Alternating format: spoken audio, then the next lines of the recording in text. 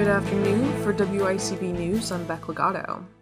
Yesterday in Uvalde, Texas, a gunman invaded Robb Elementary School and opened fire.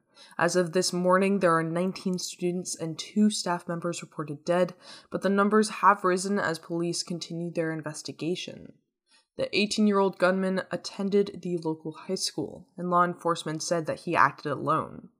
Uvalde Consolidated School District Superintendent Hall Harrell said in a press conference that the graduation for the high school would be postponed for now, and that the rest of the school year, which was set to end Thursday, is canceled.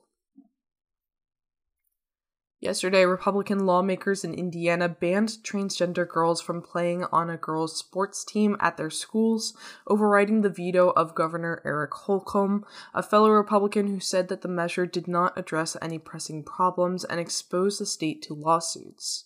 Indiana is the latest state to set legislation blocking transgender girls or women from playing on sports teams that align with their gender identity, joining at least 17 other states to do so, according to data from the Human Rights Campaign, an LGBTQ+ advocacy group. Governor Kathy Hochul signed the Adult Survivors Act this past Tuesday. This act would allow a 1-year look back for sexual abuse survivors over the age of 18 to sue their abusers regardless of when the abuse took place. The 1-year window will begin 6 months from signing and will allow survivors to sue regardless of the statute of limitations.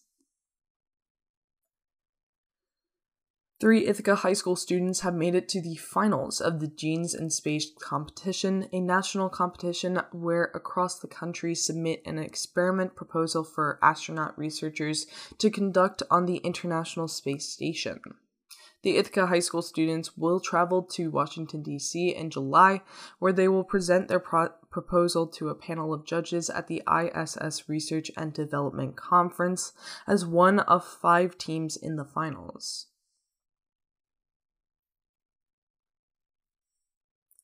The new Direct-to-Work pilot program has begun recruiting individuals who have recently graduated high school but are not planning to attend a college or university. The recruits will be placed in a 6-week training program, which would give them an entry-level manufacturing associate certification. This program is aimed towards employment opportunities to young people as well as increasing the workforce in the local manufacturing and construction industries. For more local news and community stories, tune in to Ithaca Now this Sunday at 7, subscribe to the show on podcast apps, and hear more on wicb.org/news.